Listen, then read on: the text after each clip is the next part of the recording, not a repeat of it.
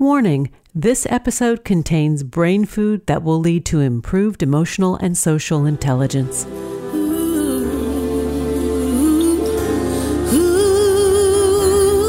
Hello and welcome to our new short format servings of consciously prepared brain food designed to improve your mental fitness. This is Lisa Cypers Kamen, your host. For more than 12 years, we've been proudly and consistently crafting harvesting happiness and sharing it with you. Each week, we spotlight diverse thinkers and doers who are contemporary trendsetters and change agents devoting their lives to creating a better world in which to live. We invite you to listen up and change the way you think about human happiness.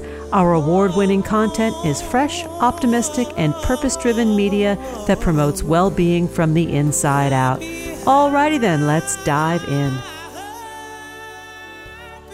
Good morning, good afternoon, and good evening, wherever you are. Thanks for joining me on today's show, where you will learn about illuminating stories of mental health misdiagnoses.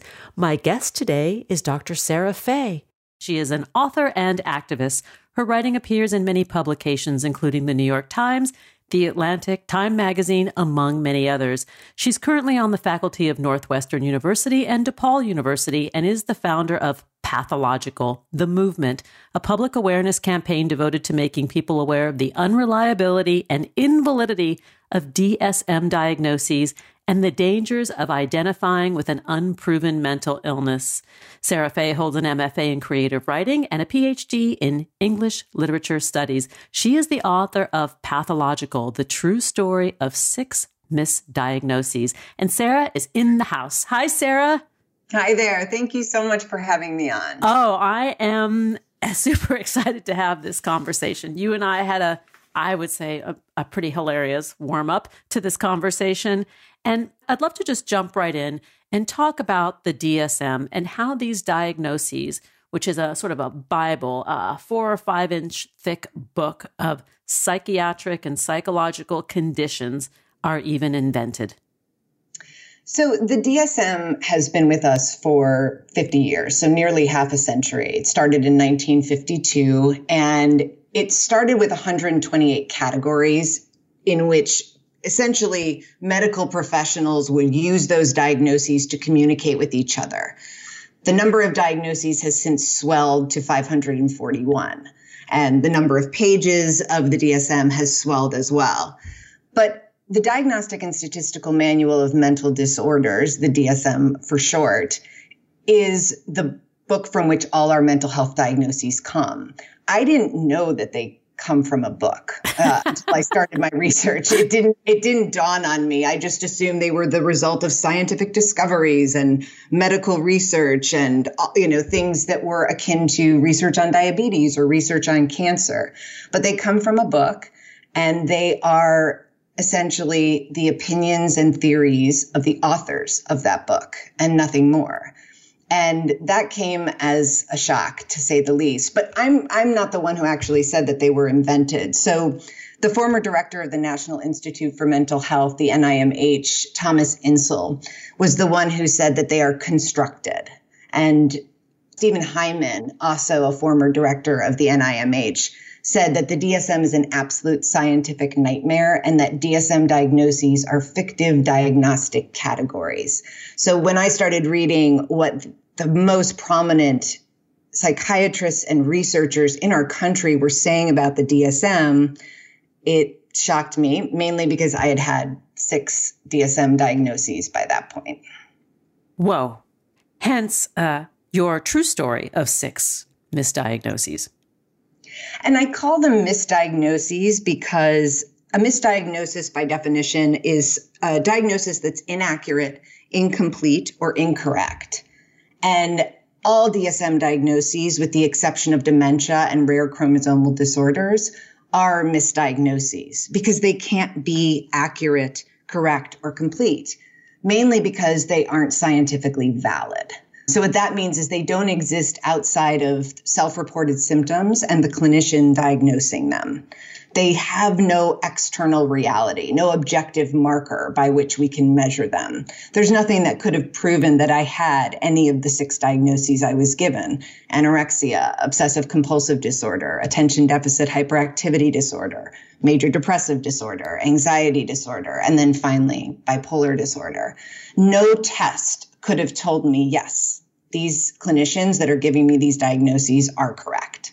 So they're scientifically invalid. They're also largely unreliable. And what that means is that in research settings, which are usually more generous than in clinical practice, 2 clinicians most of the time can't diagnose the same patient with the same disorder using diagnostic criteria from the DSM.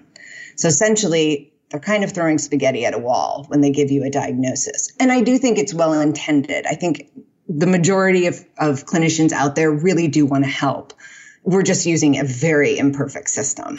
And it's a very dynamic condition. I mean, what you present as one day might change 6 months or a year or years from now. And if you were to respond to treatment to those things, you might say, okay, you've hit it. But oftentimes people do not respond. And the question there is, are you not responding to treatment because the treatment isn't working? Or are you not responding to treatment because the diagnosis is incorrect? Or, and this is what's not really spoken about, is are you not responding to treatment because we don't know enough about these diagnoses that have been essentially invented by groups of psychiatrists and psychologists, members of the American Psychiatric Association for the most part, that they aren't substantive enough to really hold a diagnosis? That's the question. Yeah. And it's a good question. I mean, I have a family member who is a clinical psychologist whose name shall remain nameless because he participates in DSM reviews, and they're often like conventions, right? Or conferences where people sit around the table and they chew the fat over a chapter. Exactly. And there's a great story, although it's not great in that sense, but a remarkable story and a very disturbing story. But when asked, Robert Spitzer, who was really the architect of the DSM-3, that was in 1980. And that edition of the DSM really changed, we could say the world, but certainly the mental health system. It was the edition that really tried to move us in the direction of mental disorders. So mental means mind. Mind disorders are brain diseases without having any proof of that. But they basically said, yeah, eventually we're going to figure out that these are in fact brain diseases. So of the, matter that is the brain, and then diseases means that you can say what the causes, symptoms, prognosis, and treatment should be, which we can't do with the majority of DSM diagnoses, with the exception of dementia and rare chromosomal disorders.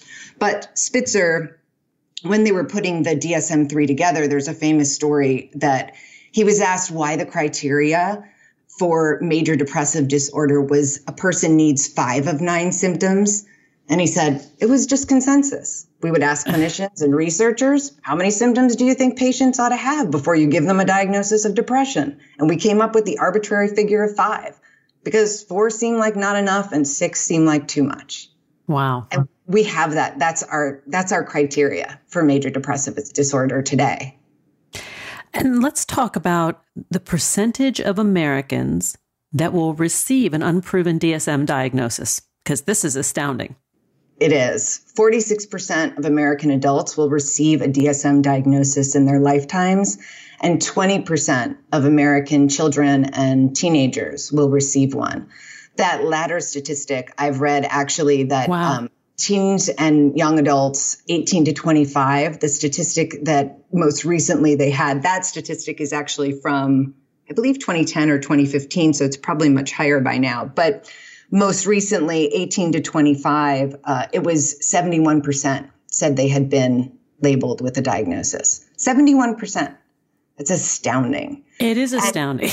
Wow. Where that goes, what's more astounding to me, that wouldn't be a problem. One thing that mental health professionals often will say there are many kind of, reasoning or justifications that are used. And one is, well, you don't argue with the number of people or the percentage of people who get the flu. That's true, but you can actually have objective measures like a thermometer saying you have a fever to say, yes, you have the flu. So that doesn't really hold water. But what troubles me is not the number necessarily, but that they don't know where those diagnoses are coming from and that they're coming from a book and not from data. It's not based on hard data. So I'm thinking about the kids, the young adults, and at that age, at that period of time in one's life, particularly now, right, where everybody has had this lack of physical connection and has been isolated for so long, it is no surprise that people are presenting with mental health challenges. But does that mean it's an illness? That's the other side of it. Is a challenge the same as an illness?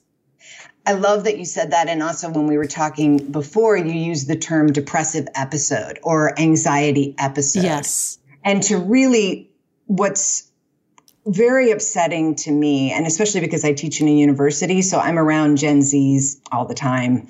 And I can't tell you the number of students who come to my office to talk about their ADHD brains as if there is such a thing, or their anxiety. They really believe these diagnoses. They believe that they're biological, which there's no proof that they are.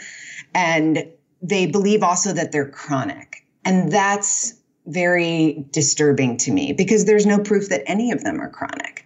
And we could be referring to these as episodes. One thing I call for in the book and one thing I call for in my public awareness campaign is an exit strategy. That everyone who sees a mental health professional should be given an exit strategy for when their symptoms abate. Not if, but when. Imagine the hope you're giving someone by saying, this could get better. You could come out of this and be fine. A friend of mine, her 15-year-old daughter was diagnosed with major depressive disorder and put on an SSRI, an antidepressant. And we were walking and she said, I just don't know what I'm going to do. She's going to have this for the rest of her life. She's not going to be able to go to college. I said, no, she's not. I said, there's no proof that will happen. And my friend was shocked. She couldn't believe it. So whether we're being told that they're chronic or we're just led to believe it, or the misinformation on the internet is making us, is sort of reifying that belief, it's just simply not true. And to get an exit strategy from all clinicians, that hope. I mean, imagine if we told cancer patients, you'll always have cancer. What would the recovery rate be? So we should be doing at least the same thing for mental health diagnoses. And when we speak of mental health diagnoses, in many cases, the response that we have to a set of events or a singular event is appropriately situational. Yes. The DSM, one of the main flaws with it, we could pick it apart in a million different ways, which I do in my book, Pathological, but I don't really pick it apart in a million different ways. But though. It's okay. I tell the story of my discovery about the DSM and what it really is after I was already diagnosed with bipolar disorder. I was 6 diagnoses in and was suicidal at that point. So I just tell that story. But it's true. The one thing that none of these diagnoses take into account is context. Yeah. And that's the real problem, because easy diagnoses also allow us not to take the social considerations or social contexts like racial injustice, like economic inequality, into account for our mental health, which they have huge effects and trauma. Yeah. Yeah. We're going to need to take a break. And when we come back, I want to continue that point because there is some embedded racism in this process in a way that we might not be aware of. So let's take that pause. We'll be right back. My guest today is Sarah Fay. She is the author of Pathological, the true story of 6 misdiagnoses. To learn more, please go to sarahfay.org, on Twitter at SarahFayAuthor, on Facebook, Ms. Sarah Fay, and on Instagram, you can find Sarah at SarahFayAuthor. Here comes the pause. We'll be right back, and that is an actual promise. Just a little minute before we pause. If you're anything like me, happiness is a good hair day. But daily living takes its toll on hair, including thinning that can be caused by several factors like metabolism, stress, habits, genetics, aging, and even hormonal shifts like menopause. That's why I'm a huge fan of Nutrafol, because it goes beyond genetics to target the factors that impact hair growth. Tens of millions of Americans experience thinning hair. It's common, even normal, and not widely talked about. If you're anything like me, the experience is scary and stressful, which just adds to the problem. Nutrafol is the #1 dermatologist-recommended hair growth supplement that's clinically shown to improve hair growth, thickness, and visible scalp coverage for men and women. A big shout out of thanks to Nutrafol for helping me grow fuller, healthier, and happier hair from the inside out. Now is the time to have lovelier locks and better well-being with Nutrafol. Start by visiting Nutrafol.com and take their hair wellness quiz for customized product recommendations. Did you know that thinning is different for men and women? Nutrafol has multiple unique formulas that provide exactly what we need based on our biology and age. Every product is physician formulated using natural medical grade ingredients for reliable results that I have experienced firsthand. Nutrafol is also trusted and recommended by more than 3,000 top doctors. In clinical studies, 72% of men saw more scalp coverage and 86% of women saw improved growth after 6 months of use. What I love most about Nutrafol is that in addition to beautiful hair, the ingredients also help me have better sleep, stress response, skin, and nails. Who wouldn't want all of that? Join me and millions of others who are celebrating Good Hair Days with Nutrafol. You can grow thicker, healthier hair and support our show by going to Nutrafol.com and entering the promo code HAPPINESS to save $15 off your first month subscription. This is their best offer anywhere, and it's only available to U.S. customers for a limited time. Plus, free shipping on every order. Get $15 off at Nutrafol.com, spelled Nutrafol.com, promo code HAPPINESS. Now let's take that pause. Each day we have the intellectual freedom to be happy or the liberty to be miserable, regardless of external circumstance. If you or someone you know is struggling with mental health, urge them to seek professional support because good psychological health is vital in achieving a satisfying life. Visit harvestinghappiness.com for psychosocial educational resources to boost emotional and social intelligence. Like what you hear on Harvesting Happiness? Sharing is caring. Pay it forward by spreading the word to your tribe through social media. Find us at Harvesting Happiness on Facebook and me at Lisa Kamen on Twitter. And we're back, continuing the exploration of stories of mental health diagnoses. Let's return to the conversation with my guest today, Sarah Fay. I'm talking with Sarah Fay. She is the author of Pathological, The True Story of 6 Misdiagnoses. We're talking about mental health, labels, and how we get the titles and the diagnoses that we get, which seems to be somewhat arbitrary, Sarah, but it's not actually equal in that many of us have the privilege of receiving health care, which may or may not work to our benefit when it comes to mental health. But what about the part of the population that truly has the need but no access? Exactly. What my experience in the mental health system lasted for 30 years. So I was first diagnosed at 12 years old. And we talked about seeing life through a lens of diagnosis for teenagers. And that definitely set the stage for me. It was not strange for me to be in a hospital or to think in terms of emotions as diagnoses. And I want to just say with that I have absolute sympathy for parents. My parents went through a terrible time. They were at a loss. They didn't know how to help me. I think they did everything they could and did everything right. But going back to that, I also spent a great deal of time in New York City, and I worked as a writer in residence in the New York City public schools.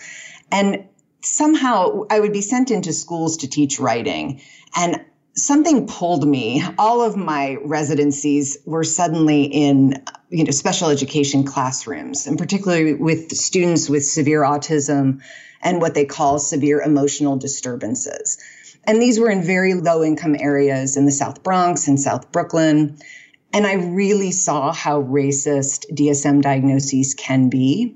And they aren't always, but they can be. So they are they have been found in studies to be biased against children of color, particularly oppositional defiant disorder, ODD, a very stigmatizing diagnosis that can in some ways really, and psychiatrists have, one psychiatrist was quoted as saying this, that it's a predictor of criminality. And I mean, that's about as stigmatizing as you can get. As opposed to white children, often, and I should say white children, privileged children who receive ADHD diagnosis, which is also distractibility and sometimes behavior disruption. And so that one receives a very stigmatized diagnosis and one receives a less stigmatizing diagnosis. And then the DSM has psychiatry has a deeply racist history. Homosexuality was in the DSM until 1980. To this day, the DSM is transphobic in its diagnoses.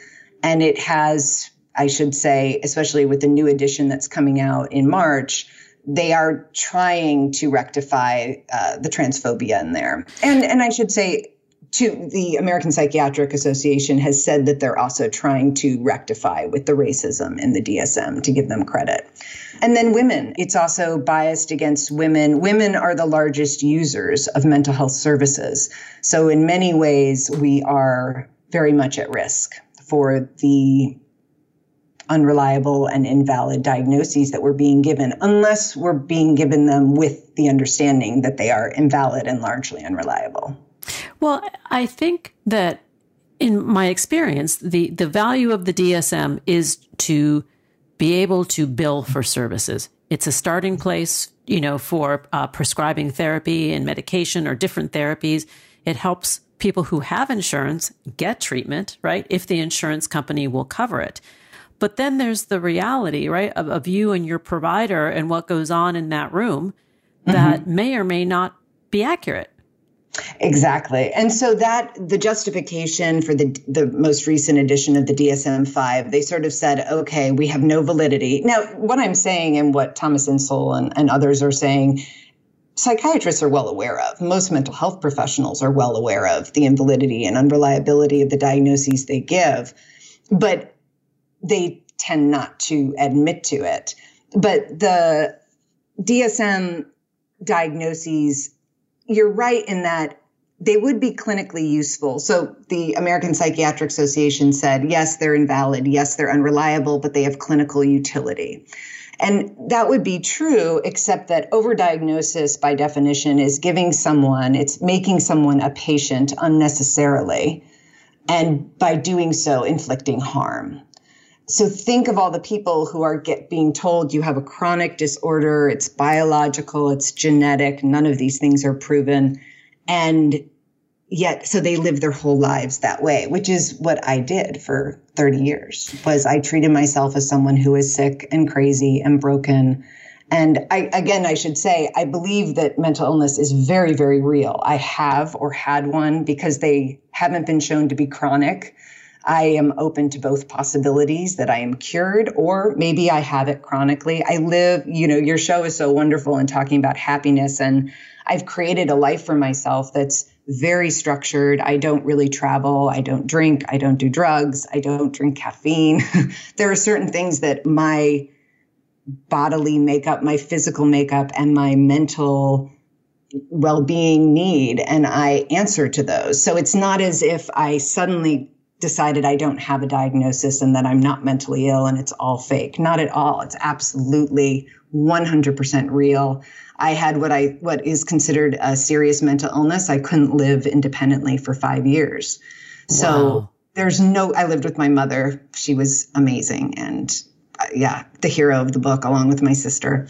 I was very lucky there too, and privileged to have family that didn't know what was going on, but really just stuck with me as best they could, even though I isolated for a great part of that time. But this is all just to say, I want to be clear that mental illness is very, very real. I completely identify as someone with a mental illness. I'm proud of it. I want to be an example for others who've been diagnosed with DSM disorders and know, yes, there was something there, and you can live not just in recovery, but maybe we can be cured. Who knows? I also look at it a little bit different, that if you have the diagnosis or a diagnosis, okay, that's just interesting information, but it doesn't necessarily mean that it is a full truth. Yes. And I think if I hadn't identified so strongly with my diagnoses, that would have been true for me. And if I didn't see my students and others and see people self-diagnosing on social media and identifying so strongly with these as if they were proven, then it wouldn't be a problem. But there isn't that skepticism. And what pathological calls for is just education and awareness and empowerment of all of us. And basically saying that we can do this differently on our end. We can't wait for psychiatry or the mental health system to do it differently. They had a decade to revise or reform the DSM and the new edition that's coming out. They haven't made any significant changes to the issues that arose previously. So we have to do it by knowing the truth. And then we can choose. Do you accept the diagnosis? Do you not? Do you use it for what it's worth? Take what you can use and leave the rest. So, yeah. I think that the normalizing and the normalization and validation of mental health, right? Like that each of us has a right to mental health, just like each of us has a right to physical health. And that has not really been recognized, right? Mental health is something we shouldn't talk about. I think that's somewhat true. What I feel has actually happened is that we've psychiatrized our language, and anxiety, the emotion, is equal to anxiety, the disorder. Depression, the emotion, is equal to depression, the disorder. And although I think we're talking about mental health a lot, certain diagnoses have become socially acceptable. Other diagnoses are not. So anxiety and depression are one thing, ADHD is one thing, but when you get into schizophrenia or schizoaffective disorder, there's so much bias there and so much stigma. So I don't know that we're doing it somewhat. We're making steps toward that. And I think it's well intended in the sense that what you're saying, which is so valid, is we deserve to be able to say, I need an emotional day or a mental health day in the same way that we do a physical health day. And that's completely valid. But we can talk about mental health without talking about mental health diagnoses. Yes. And I'm not sure that we're really teaching our children or our teenagers or each other how to experience emotion and how to experience hardship without giving it a diagnosis. And it's something I did not know. I was in a partial hospitalization program, and I remember sitting in this room with all these other people who were there, and we were given an emotion wheel. Have you ever seen those? I have. I've worked in those places. Okay.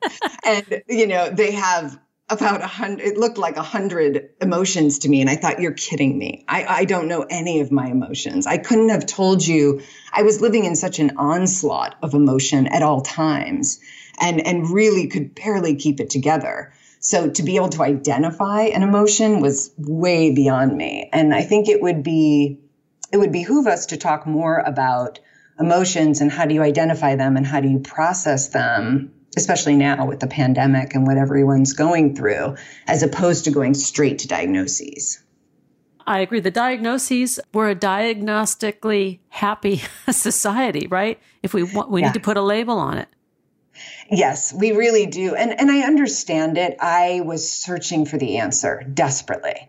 And I tried everything. I meditated, I yogaed, I owned, I did it all. I mean, for 30 years, Chinese herbs and vegan and everything you could think of. I tried. I was very actually resistant to medication. I was the type of person who wouldn't take aspirin and didn't take my first medication until I was in my 30s. So I was about 20 years in before I even took psychotropic medication, which is why my book is so different. I feel like I'm very much telling the story that so many have experienced.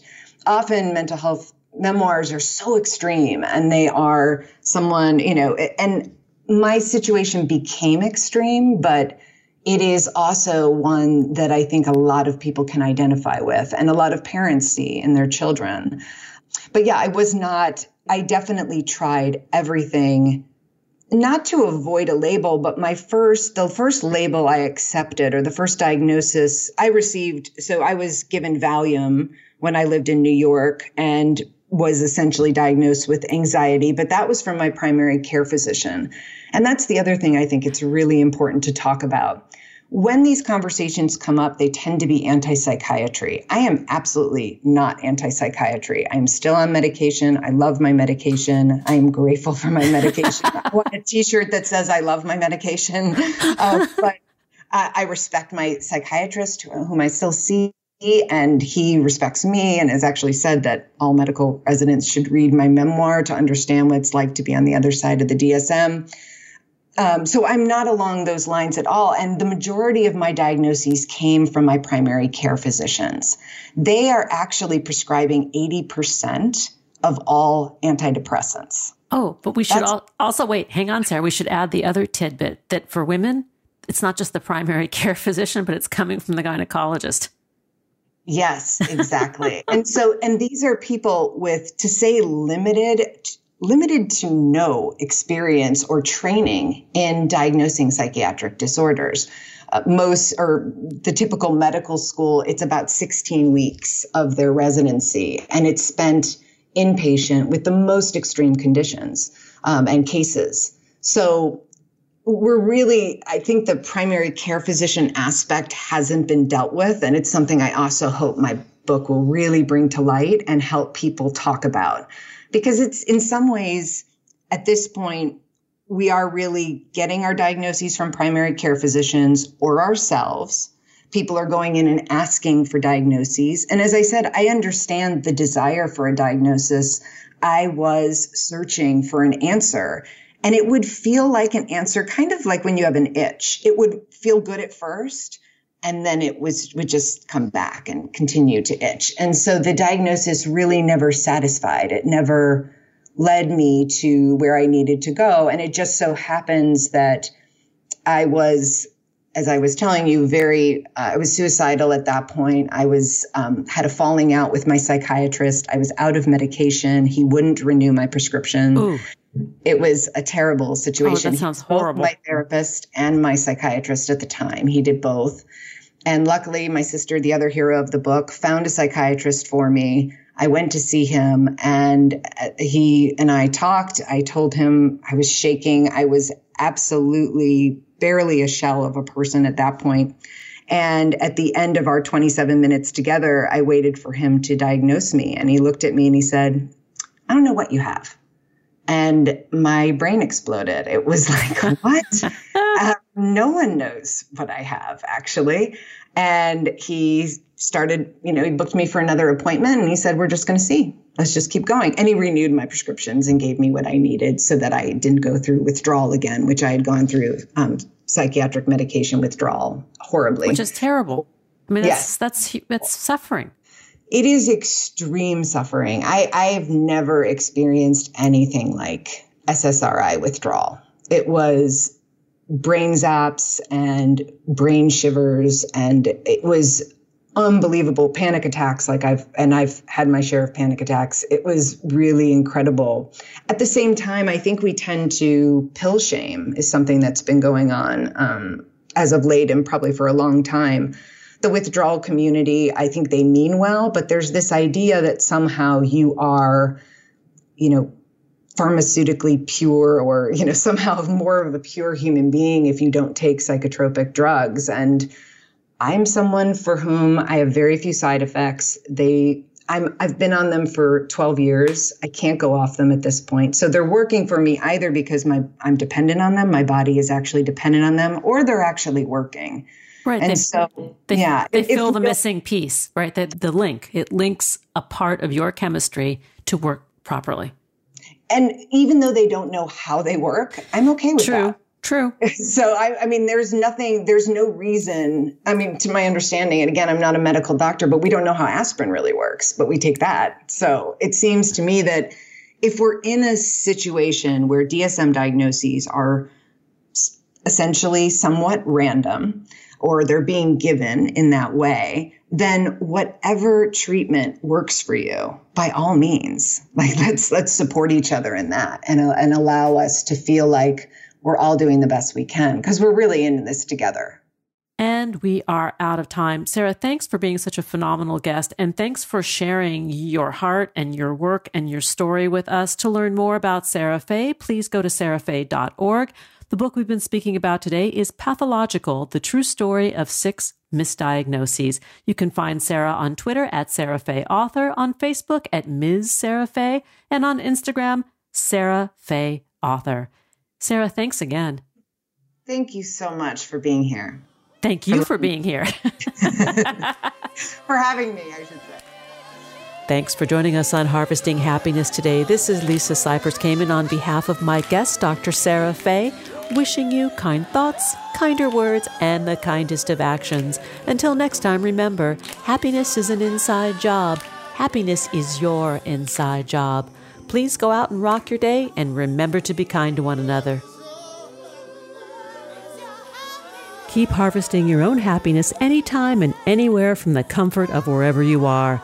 Subscribe, listen, and share hundreds of downloadable episodes from our mental muscle toning libraries at harvestinghappinesstalkradio.com, toginet.com, iTunes, Google Play, Amazon, Spotify, or wherever you get your podcasts. To learn more about my global consulting services, please visit harvestinghappiness.com. Spread more joy by liking us on Facebook at Harvesting Happiness and following me on Twitter at Lisa Kamen. Harvesting Happiness is produced by me, Lisa Cypers-Kamen, Andrea Mengele, Robin Boyd, Andrea Daly, and the awesome team at Podfly Productions, including Eric Begay, Kimberly Beck, and Alec Gus, in collaboration with TogiNet Radio, KBUU, RadioMalibu.net, and is available on PRX, the Public Radio Exchange.